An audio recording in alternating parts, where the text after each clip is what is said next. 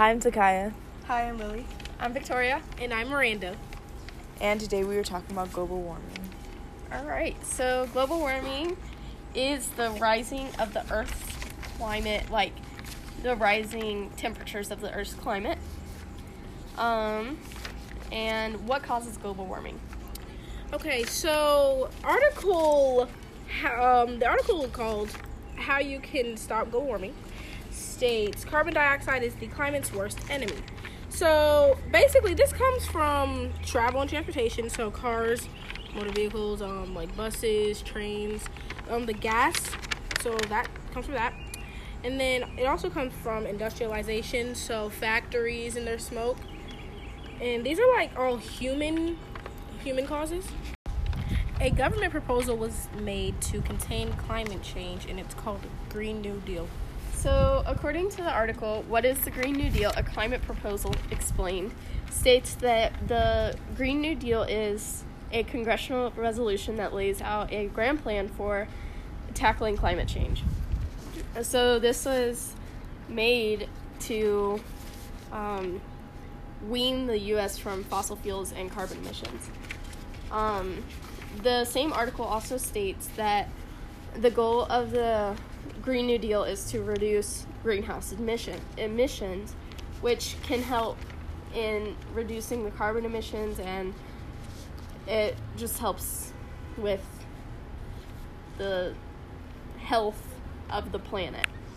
So that's from a political standpoint, and now to the scientific standpoint.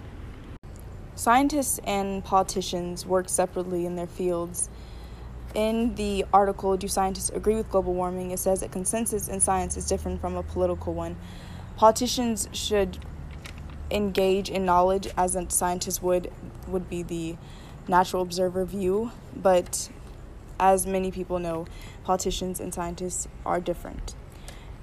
Most people agree that global warming was caused by human beings. In the same article, Do Scientists Agree with Global Warming? It says it's somewhere between 90 and 100% that humans are 90 and 100% that agree with humans being responsible for climate change. There's a belief and knowledge are overlapping in between all this. So, as a reaction to scientific findings, people in society have taken different measures to reduce the effects of climate change, and some people have taken more extreme measures. In the article, No Children Because of Climate Change, some people are considering it. It stated that some worry about the quality of life children born today will have as shorelines flood, wildfires rage, and extreme weather becomes more common. So now, today, we've got people that want to have children who are withholding from that because they're afraid of the world that their kids are going to grow up in. So some people have already started to try and reduce climate change by not having kids, but there are other ways to do it that are a little bit more convenient. And so we can do a lot actually to help reduce the effects of climate change and prevent global warming from escalating at the rate that it has been for the last 30 years. So what do you guys think that we could do to I mean, we could, actually use the stuff that we buy instead of wasting it. Yeah. Cut down on or carpool, Yeah. Carpool. Maybe even walk. It's close enough. It's like things like Uber and Lyft are helpful. It's just also the dangers of that come along, which is a whole other issue. Mm-hmm.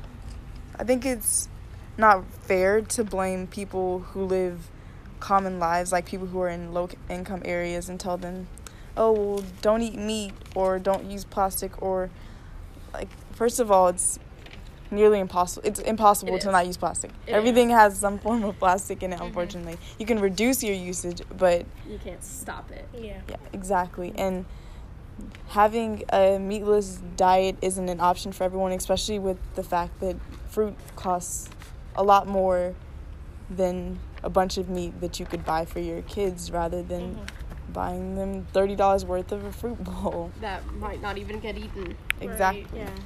So wait, hold on.